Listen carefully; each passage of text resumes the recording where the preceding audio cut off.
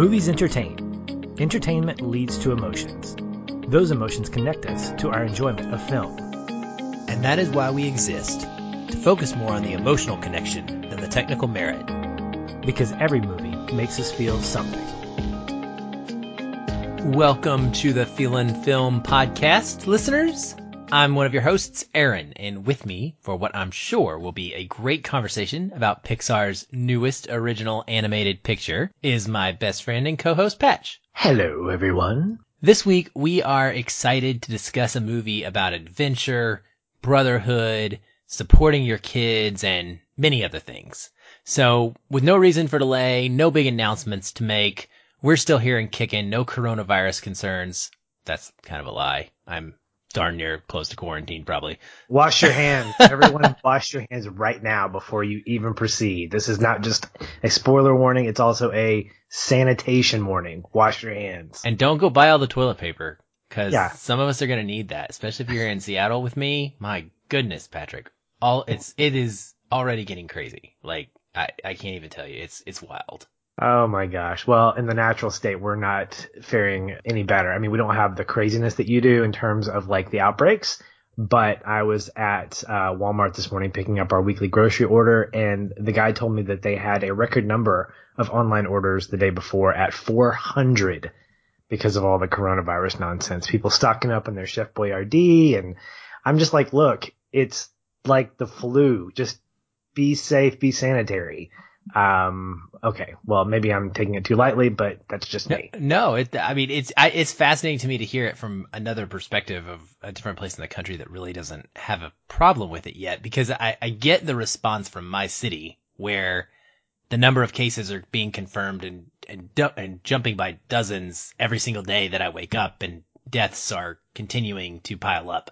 But I don't understand it from somewhere that hasn't even had it yet. Like, I guess it's just, we've all seen too many movies, Patrick. We've all seen too many movies, and Yes. we think that this is how it's going to go down, and that, heck, we did a podcast on something similar to this. We did an interview on that, podcast. I forgot what it was called now. It was narrated by Rami Malek. Yeah. Outbreak? No, that's not it. Outrage? No. Turned off the lights. Something about turning off the lights. What was it called? I forget now. Oh my goodness. It's going to kill me. Okay. Because it hasn't come back yet, I don't think. Anyway, yes, it's too much to be worried about, and pop culture has forced us into this place where we're stealing food from each other and not washing our hands enough, apparently. Wash your hands. That's it. Wash your hands. So much for saying no delay, but here's your spoiler warning for Onward. We are going to talk about this movie in detail, its themes, etc. So if you haven't seen it, which sadly not enough of you have, hopefully more of you will get out to see this film soon, and you'll be able to join us and hear this conversation, this deep dive into its thematic meat, because it is a good one. With that being said, Patrick, what is your one-word takeaway? I left the theater feeling very confident, not only in the fact that my son went with me. Again, I'm loving this. The fact that my son gets to go to these movies with me now and be coherent, not just saying, hey, when can we leave? But feeling confident that he is going to enjoy it. And he did. He thought he had a blast with it. But I also felt confident in Pixar as a studio. You look, I don't think there's really any bad Pixar movie out there.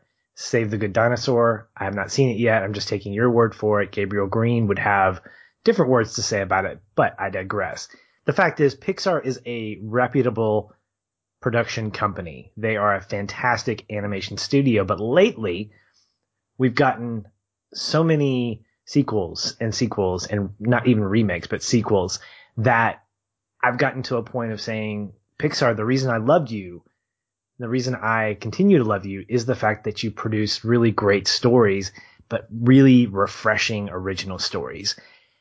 And I hadn't had that. Obviously, I wasn't as high up on Toy Story 4 as you and Celeste were, and the last several have just not been the wow factor for me. Coming out of Onward, I was a little apprehensive going in because I didn't have that kind of D&D mentality, that kind of quest. You know me, I don't like epic fantasy, not my thing. Lord of the Rings is probably peak for me, and that is probably all there is to that. But, oh my gosh, Aaron, I have a newfound confidence in Pixar's original storytelling, in trusting them, to trust their animators, to trust their storytellers, to not have to reach back into the well and still be able to give us that Pixar punch with ideas and themes and those feel goods that really, really make us connect with characters that I didn't expect to connect with. I left the theater going, oh my gosh, I would love to have a pop of any one of these people these creatures that I've seen on screen. And so, yeah, I felt incredibly confident in the future of what Pixar is going to bring us. It got me really, really excited about Soul. I cannot wait to see that now. I was already excited, but now I'm like, okay, great. 2 original Pixar movies. 2020 is going to be a good year. I feel it. Yeah, I think that I would agree with you overall and echo all of your statements there, because I too did not go into this with a lot of high expectation. I kind of was down on it. It didn't have a ton of marketing. The marketing that it did have certainly didn't represent the story that we were going to get. I'm sure part of that was supposed to be intentional in order to kind of save, which I'm glad in one way that happened, because it did get to catch me off guard. But it also just, I think, led to what has been a really disappointing opening weekend at the box office, unfortunately, for this film, because it looks like another generic fantasy movie in a Pixar world. It doesn't look like anything special, and yet it really was. But my one word takeaway from the film was challenge. And, throughout his adventure, I felt like Ian has to challenge himself. And he does this in so many different ways, whether it's the challenge of learning how to use magic, whether it's crossing an invisible bridge, learning how to drive, trusting his brother's unconventional advice, or even ultimately having the challenge of trying to accept Barley for who he actually is and how he views his brother's place in his life and how he views his need for his father in his life. There's just a whole lot of challenge going on for Ian in this movie. It's sort of like a coming of age story in a way, but I don't really think it's directly, I don't think he changes in a big sense overall. I think it's much more specific to his family, in the way that he changes. And, leave it to Pixar to do the same thing to the audience, because I feel like they really challenged what we expected from a traditional adventure quest type of story. Like you said, that epic fantasy that you're not really a fan of. They challenged us and they gave us this deeply affecting family drama mixed in there, and once again kind of blew us away with it. So I was really excited. I think our words are both ones that go really well together. All right, well, Onward opens with some backstory and narration that explains how the world got tired of using magic because it was difficult, and they fell into this easy use of technology and scientific advancement. So essentially, the movie sort of sets up this scenario where the world is no longer taking risks and it's all about convenience. It's basically Earth with elves. In what ways did you think that the movie was claiming that these things were bad? And also, did you think that maybe it was saying that they aren't necessarily bad? I guess broadly, I'm just curious if you felt that there is a message to this movie that goes beyond the emotional family character depth part of the story. There is a message, but it's the same kind of thing that WALL-E gives us, where we have a social commentary, but it's not at the forefront of the narrative. And I think that works well for a movie like Onward, and for someone like me who goes into this not really wanting to see trolls and wizards and magic, to start off by saying, hey, magic is what we're going to be talking about, and it used to be awesome. And instead we've embraced laziness and convenience and the world of cell phones and technology. So yeah, there's definitely an appeal to not only kind of make that kind of commentary, but I think it's really equally about bringing a general audience to the forefront. Because when you look at that genre of storytelling, epic fantasy, it's not going to appeal to everybody. And the box office numbers really kind of reflect that sometimes. But when you start a story by saying, this is the world we're coming from, but we're bringing it to the modern world, I think that creates a connection for an audience. And particularly speaking for myself, it allows me to be able to say, okay, I can connect the dots there, and it's not distracting anymore. And I like the fact that it's not that way the whole time. Like, we get the introduction and we're done, and it motivates these characters, but at the same time, it's not the thing that's like, we've got to have magic, because at the end of the movie, we almost get this kind of balance. We get a sense of harmony where magic is sort of intertwined with the modern day stuff. They didn't go backwards. They went onward, and they kind of had to go forward to go back. Yes. And the thing that appealed to me was this appreciation for the past and its effect on the present and future, and how we're not meant to necessarily live in the past, but we use the past to affect how we live in the moment and how we live forward. I mean, these are themes that I think are really relevant today that Pixar uses in this story to help kind of connect us to that. Yeah, I mean, I totally agree. I think that it's definitely not trying to take the stance that, hey, technology is bad, or hey, technology is good. It's, hey, technology is a thing that exists, and science will always advance. And as it does, that doesn't mean that we need to allow it to overtake our ability to connect with other people and to lose the metaphorical magic in the world.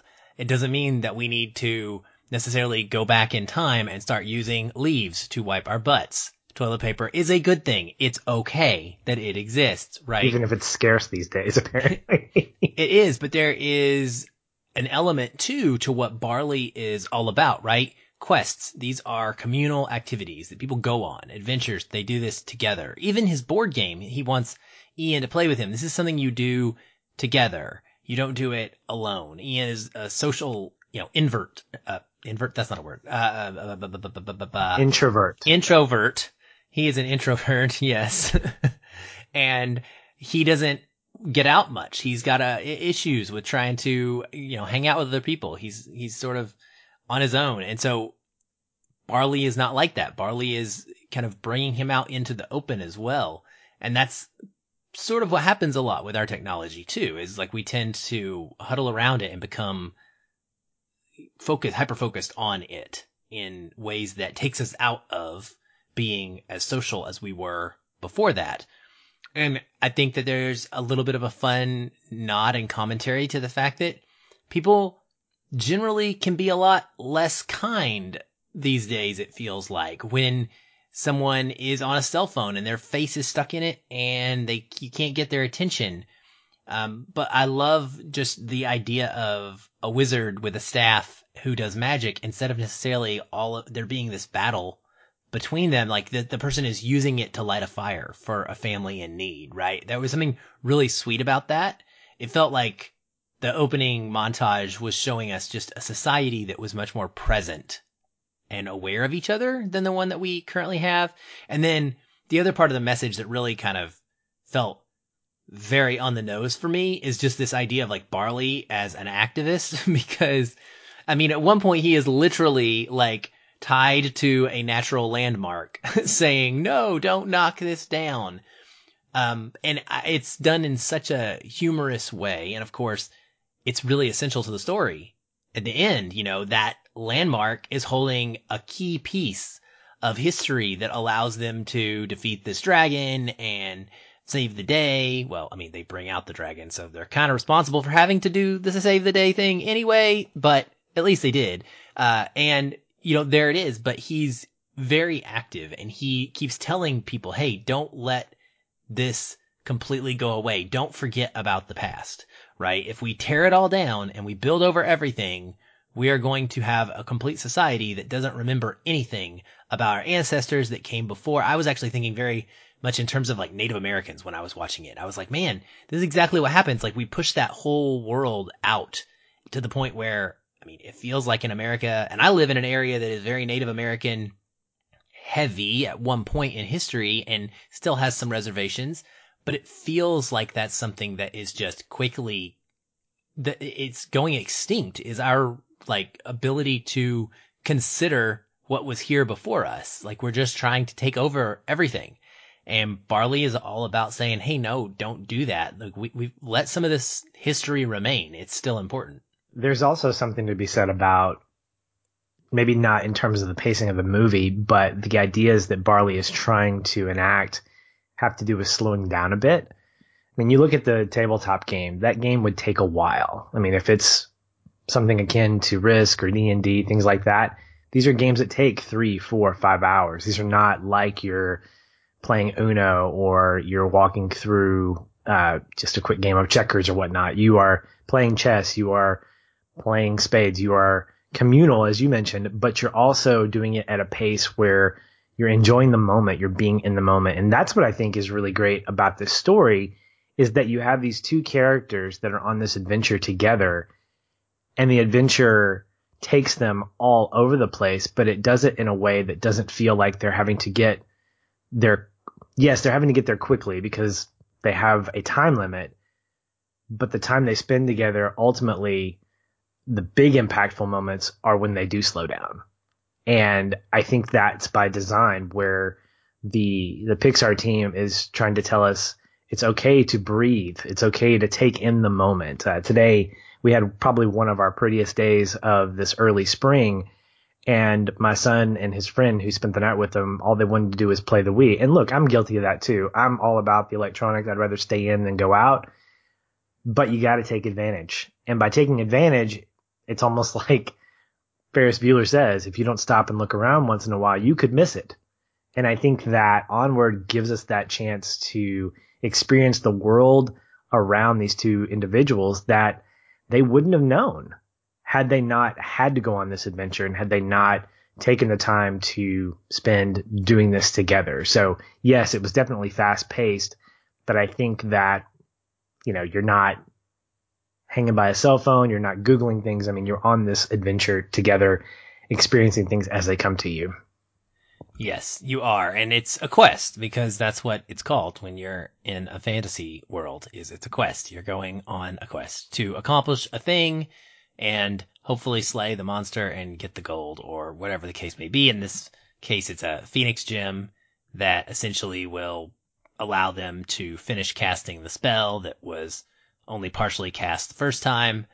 I really loved the construction of the quest in this. I thought it was kind of the perfect balance of interesting elements that I could definitely relate to as a typical adventure journey in a D&D story. Okay, like as someone who plays these games, who has role-played plenty myself, and who loves the fantasy genre, it feels like a formula that I'm so used to, but at the same time, it's easy enough to understand that my kids, and they're teenagers, but I feel like it's not something that many kids are going to get too confused over. Like, I feel like it was pretty clear, and I'll be curious to hear about Carson and if he understood what the quest was, essentially, if you ever even asked him that question. But it's got monster encounters. It's got puzzles that have to be solved. It's got interesting NPCs. That's non-player character for those of you who are not gamers. That's something like the Manticore, is someone who you come upon during your quest that aids you and gives you information. So I guess I loved it, man. I thought it was phenomenal. I came out of it so happy the first time, and I was like, wow, Pixar plus D&D. Like, I didn't know this could be a thing. We haven't even gotten any really good D&D movies, and this feels like the first one. And I mean, it's going to be hard to top it because no real D&D movie is going to come with this sort of an emotional punch to it, right? But from your perspective, the non-big fantasy guy who doesn't read novels of Drizzt and other D&D characters, how did it work for you as far as the quest itself? Like, was the progression fun and understandable? And did you have any favorite parts of the quest?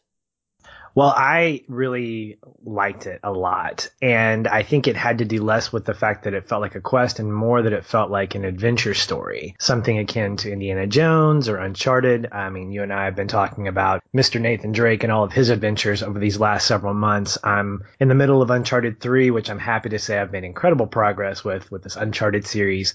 And that's really what was calling back to me, was this sense of puzzle solving and going on these different journeys where you have to go to different countries and you're using different modes of transportation and you have a sidekick and really great dialogue. So I didn't see it as a quest in terms of that fantasy aspect of it, but I think that speaks to the fact that a hero's journey doesn't have to look like a D&D story. It doesn't have to look like an Indiana Jones story.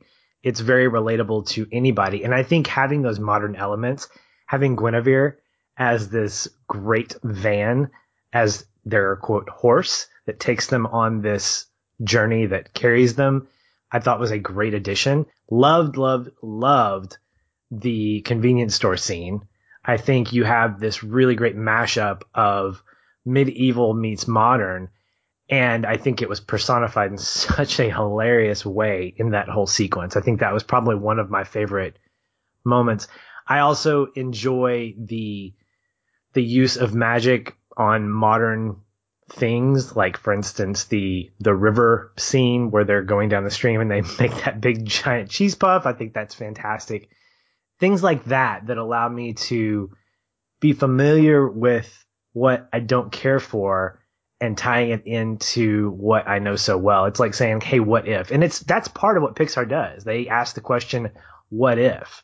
When you start with a series like Toy Story, what if these toys actually came to life? And now we've gotten to a place where what would happen if we took this medieval world and we dropped it in the 21st century? And that's what we get. And that fantasy epic quest feels a lot more relatable.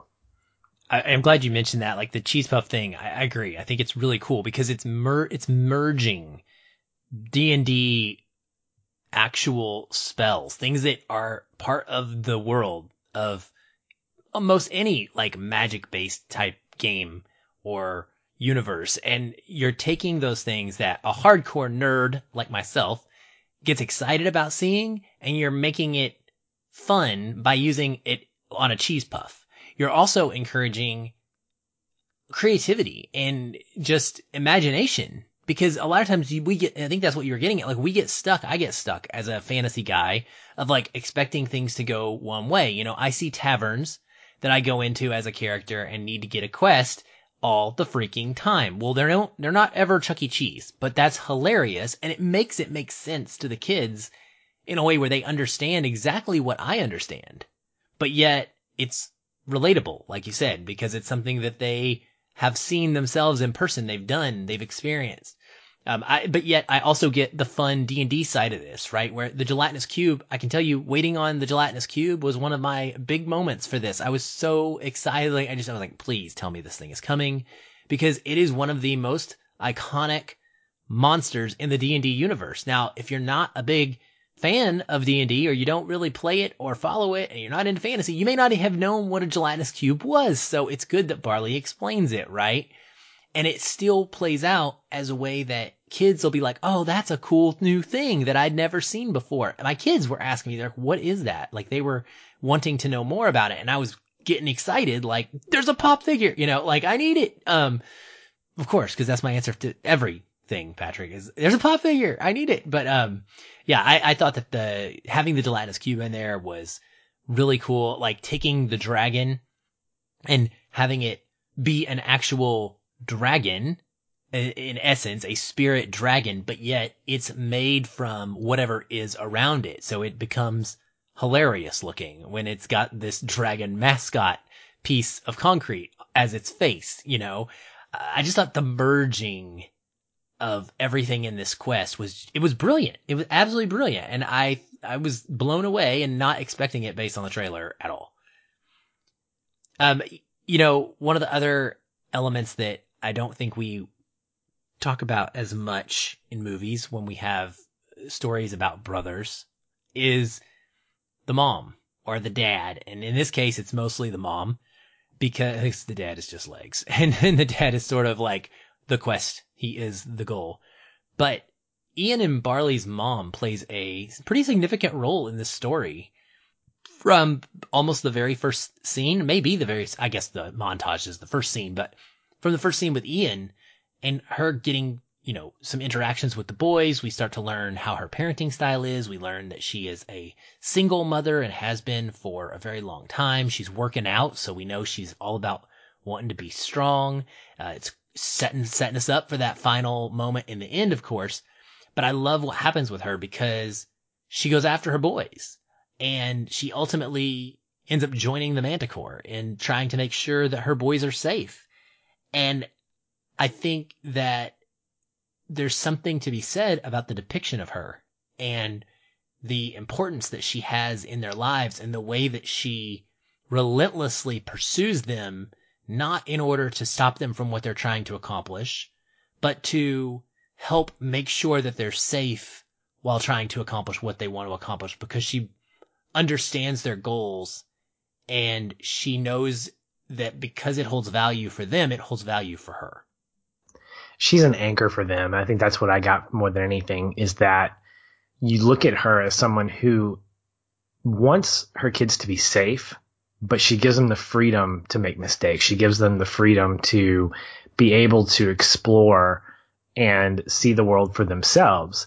And I think that they understand and respect that. There is this great little parallel bookend between the beginning and the end of the film where you see her doing the same thing, essentially working out, but there's a strength about her that we didn't know she had until we see her go through this. And what I think works well is that it does feel believable. It does feel like she's not just playing a mom character. She's not just there because they need parents. Otherwise, this would be an orphan story. She had to be strong for her kids because her husband died. And I think that Julia Louis-Dreyfus plays her really, really well.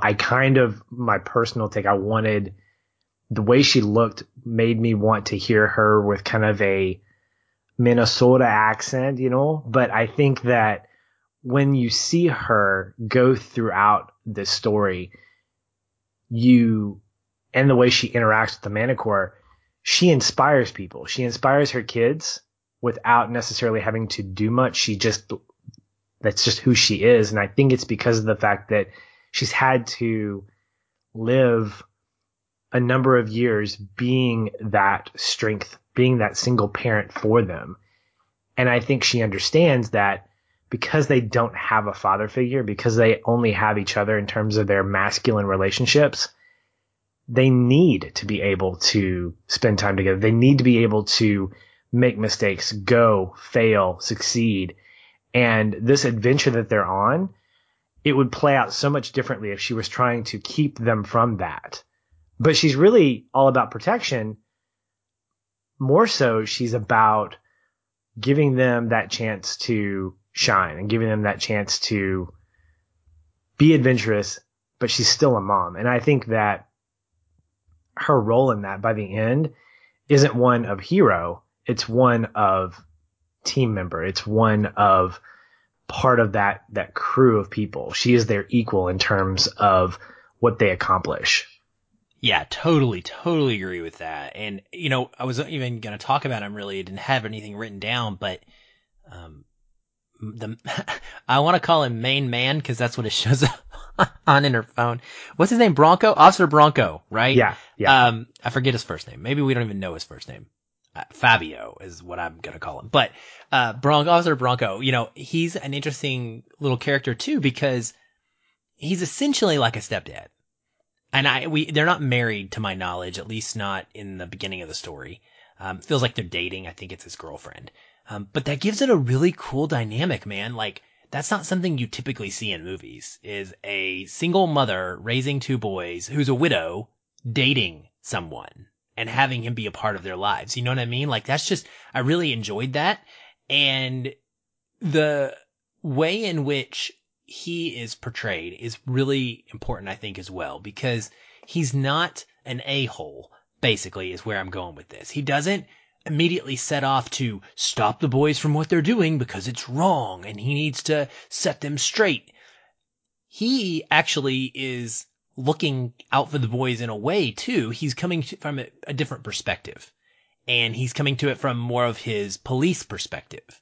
And he doesn't have that relationship with him that she has, right? Or with them, with the boys. And that's cool because it's something that I feel like grows over the course of his experience with them in this story. And we see that in the epilogue, that their relationship is different now because of this.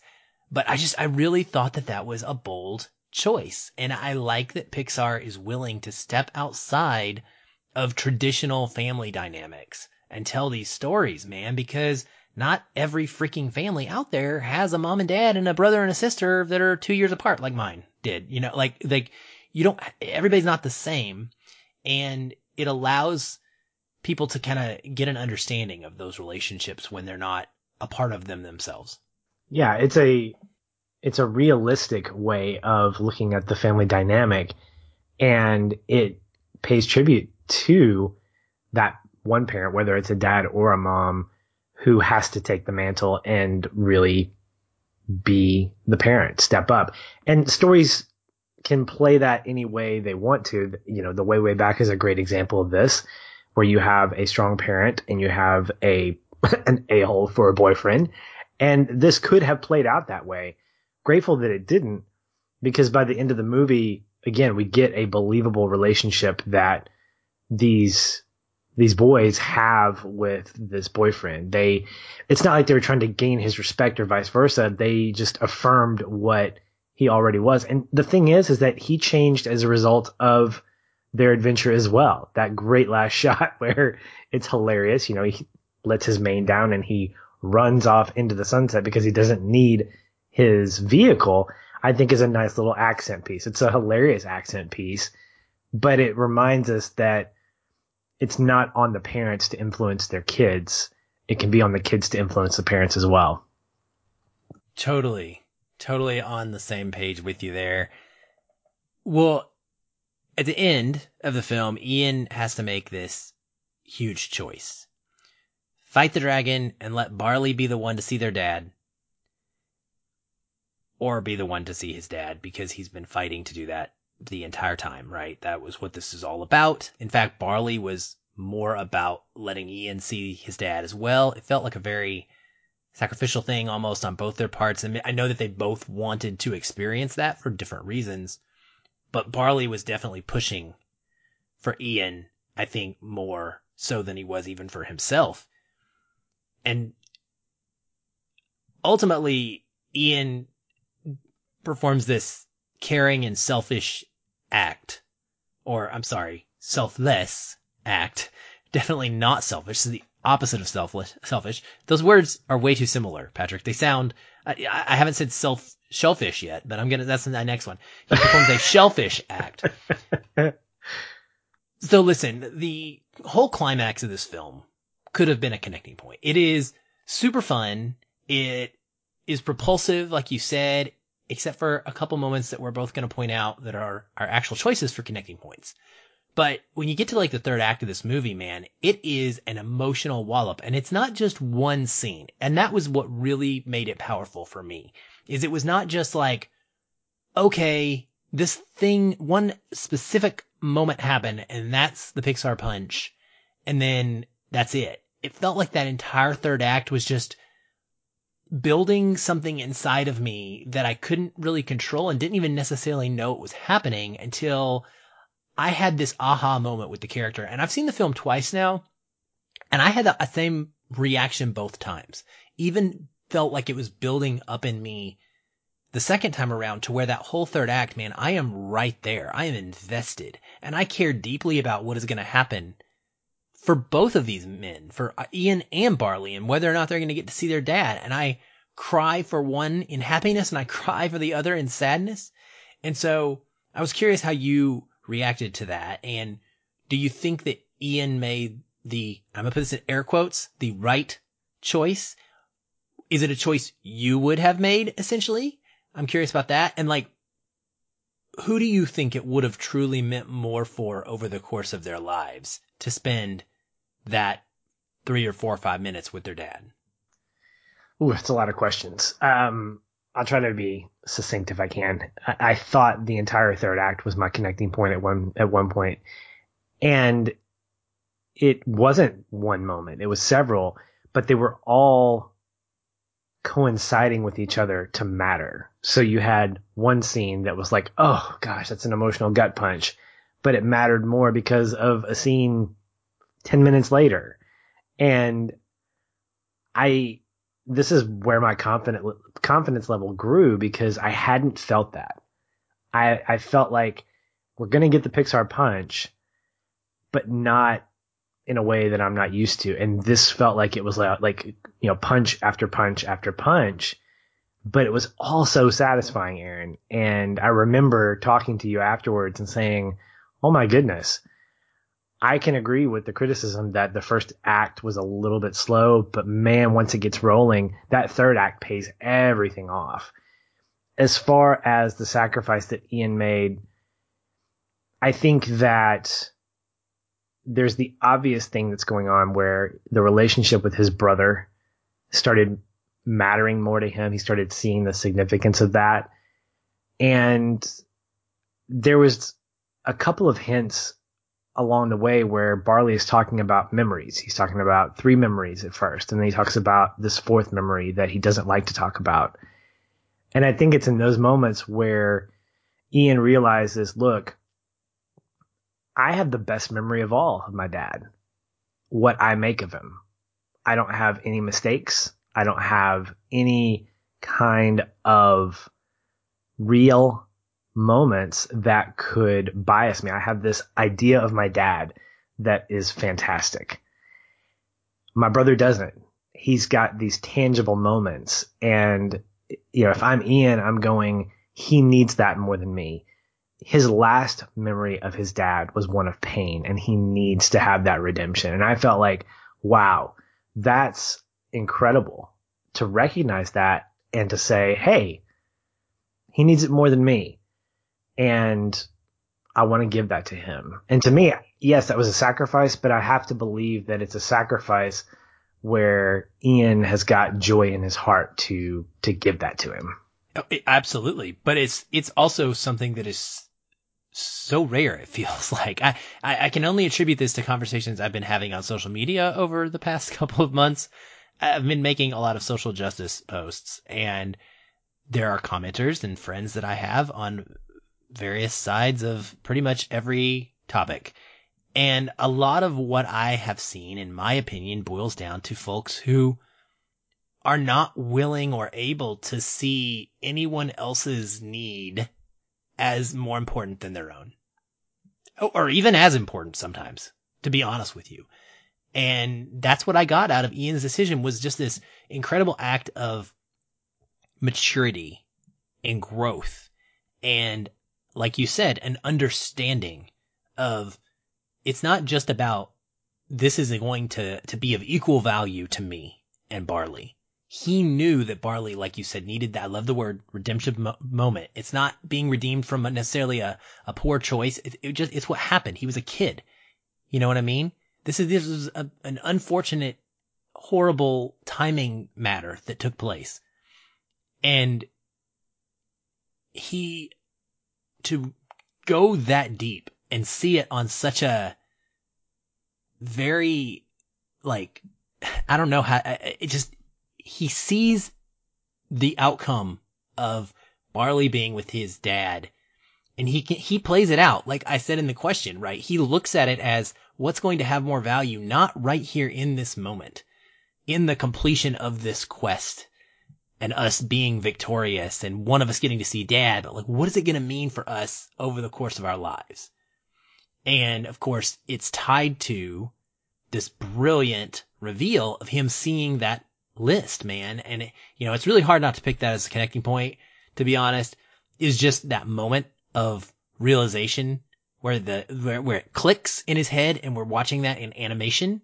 It's so depicted in such a great way. and you see him going down the list, seeing all of these things and how Barley was a part of them. And I'm weeping, to be honest with you. And I don't even have a brother, but I'm just in tears because I'm like, man, that is amazing. And that's so sweet. And what's even more sweet about it, Patrick, is like Barley is not a character who's coming at him with this overbearingness saying, hey, I'm your dad. I'm going to go take you to do these things. Barley's just doing them because it's a natural progression of Barley being his big brother and Barley's the one that's there. So I love that. I love that Barley's not like necessarily thinking of it in terms of trying to replace their dad. He's doing them out of just a genuine love for his brother. And it just so happens that it's filling the same void that Ian had because his dad's not there. It's beautiful, beautiful, beautiful, beautiful. I couldn't agree more. And I think that it is probably one of the best Pixar moments in the last probably 5 or 6 years. And again, I say that very subjectively because someone could come up behind me and say, nope, it was this. And I'm like, you're probably right for you. But it's that rarity that really stands out to me and something that we don't not only see depicted on screen, but something that we don't necessarily believe happens in real life. There was a post on social media, I think Aaron Hunley put it out there, of people being, I don't know what it was, but it was like 25 things that prove that life doesn't have to suck right now. And it's these great social media posts of people either doing something nice for somebody else or moments that people are proud of. And we need more of that right now, Aaron. I mean, in a world, in a country, on a planet where we are being bombarded with this thing, coronavirus, where we're in an election year as Americans and we're trying to figure out what's going to be best for our country, politically speaking, which will probably not get answered even after the election. We need to be able to believe in the decency of human beings. We need to be able to believe in the fact that people can be selfless and not expect something in return. And that's what I think Onward is showing us, is that not once did I think, hey, Ian's going to get something later on for the sacrifice. No, he genuinely loved his brother enough to give him this and to say, just because. To me, that unconditional love is something we don't see and we need to see more of. I need to model that. And I think it's something that people need to see this movie, if for no other reason than just to get that message that unconditional love can and does exist. We just have to be the ones to actually initiate it. Agreed. And I love that we get a visual of him stuck inside the dragon. All the concrete in the world and a little window. Like it's as if he's looking out of like a prison cell, but he can see, and you can see on his face, like you said, the joy that he is taking in Barley being able to experience this. And that is, it's absolutely beautiful moment. And I think that it's done in a way that can resonate with adults and kids alike. And that is what makes Pixar so special when they're on the top of their game. Well, did I miss anything that you wanted to go over there, buddy? Just some technicals real quick. Obviously, the animation is top notch. The final battle sequence I thought was really, really amazing, especially with the makeshift dragon, I just love that. The fact is Chris Pratt and Tom Holland need to do more movies together, not just voice work, but also live action. I want to see them in a buddy comedy of some kind. I tell you, man, I thought when we got this casting, I was like, okay, I'm kind of over this. Tom Holland's been in everything in the last 5 years, it feels like. And they've been together in Endgame and in whatever the one was before that, Infinity War. And I was like, I don't know. I just don't know if this is going to work. It is one of the best pair of voice acting performances together that I have ever heard. I was shook by how perfect I felt that they were. The chemistry is 100% there. And you're absolutely right. I'm with you. I never would have thought I would say that going into this movie, but I am there coming out of it. Was that your last one? Sorry. That was it. Yeah. Sorry. I thought I was waiting on scene, more. Sorry. Was waiting on more technicals. That was it. But yeah, I completely agree with everything you're saying. We did save a couple of moments to talk about under our little connecting point section. And why don't you go first? Because yours was also my like super duper close number 2.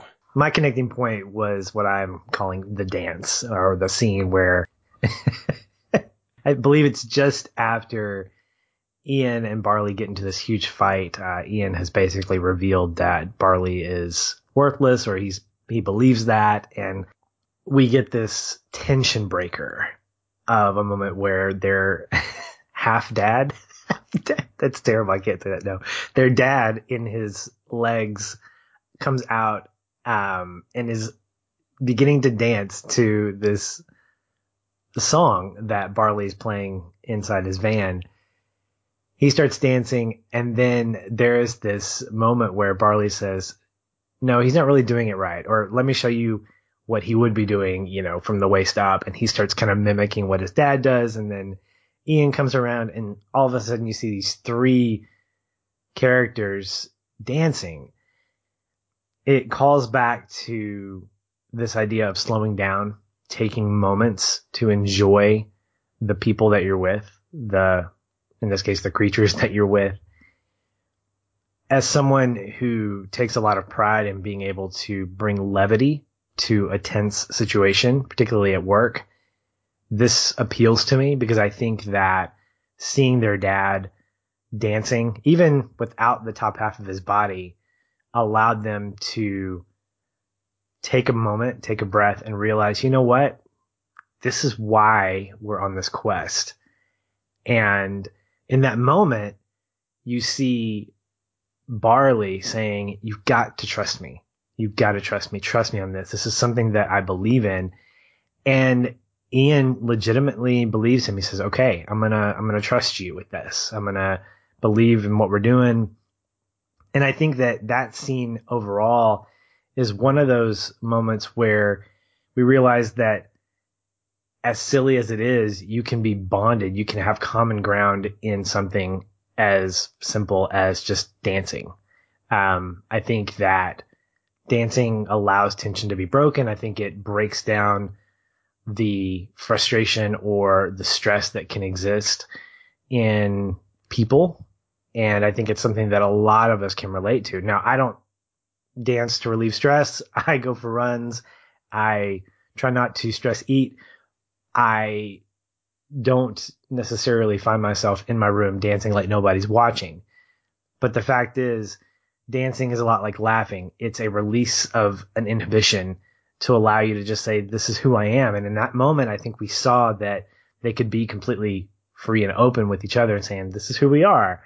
And we're comfortable enough to do that. So why couldn't we be comfortable saying other things? And I think that started setting the road that they were going to go down, physically, metaphorically, in understanding each other and being able to be brothers and really kind of find that connection with each other. So it starts with the dance for me. Yep. All those reasons are why it was so close to being my pick. And it is that perfect like slow down moment before the conclusion of the film starts to kind of ramp up from that point forward. And you're right. I love that it starts with them being in a fight, and essentially their dad brings them together. Even as half of a body, without saying a word, their dad brings them together. And I thought of it that way, like as a parent, if my children are upset and they're fighting with each other, like I want them to get over it. I want to find a way to remind them that they love each other and that they should forgive each other and they should trust each other. And their dad is able to do that without saying a word. And I don't see these characters as dancers either. Like that is not something that they do, but they're doing it because their dad's doing it and they want to do something with their dad. And I can tell you there's been plenty of times where my kids have done things that I wanted to do and that they really probably didn't want to do, but they wanted to do them to be part of it and be with me. And I really, really resonated with that as well. And like you, just the way that it sets them up going forward for the emotional changes that occur within them throughout the story. It's a wonderful, wonderful scene. It's really like 1B for me. It's not even number 2. So it's so good. The one that I want to talk about though, so we can kind of cover 2 different ones, is The Invisible Bridge. And this kind of has a dual reason for me, but it's such a great movie moment. because it comes at a time when they just have made up, and Ian is specifically going out of his way now to try and trust Barley no matter what happens. And boom, here's an obstacle in which he's going to have to trust Barley, which is good storytelling. Of course, that's what's going to happen. It reminds me, because anytime that we have to do something that scares us, I feel like we can get so much strength from the encouragement of a family member or a friend. And that is what Ian needs here. And that is what Barley performs or gives him, essentially. Barley is a quick thinker. He may be crazy and run around wild at times, but he's very fast on his feet. And he's always coming up with ingenious ideas. And he's a fixer, which is something I totally related to, because he immediately sees something and he's going into problem solving mode, Patrick, instantaneously. Like, that's what he wants to do. See problem, fix problem. But he also takes the time to try and put Ian at ease while he's doing that, because he knows Ian has to get through this for them both to succeed.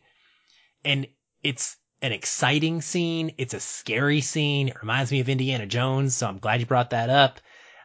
It ultimately results in, of course, Ian making his way across and us holding our breath with Barley as the rope is now gone and Ian's just acting a fool, thinking he's got everything under control and he's just gonna make it with no problems.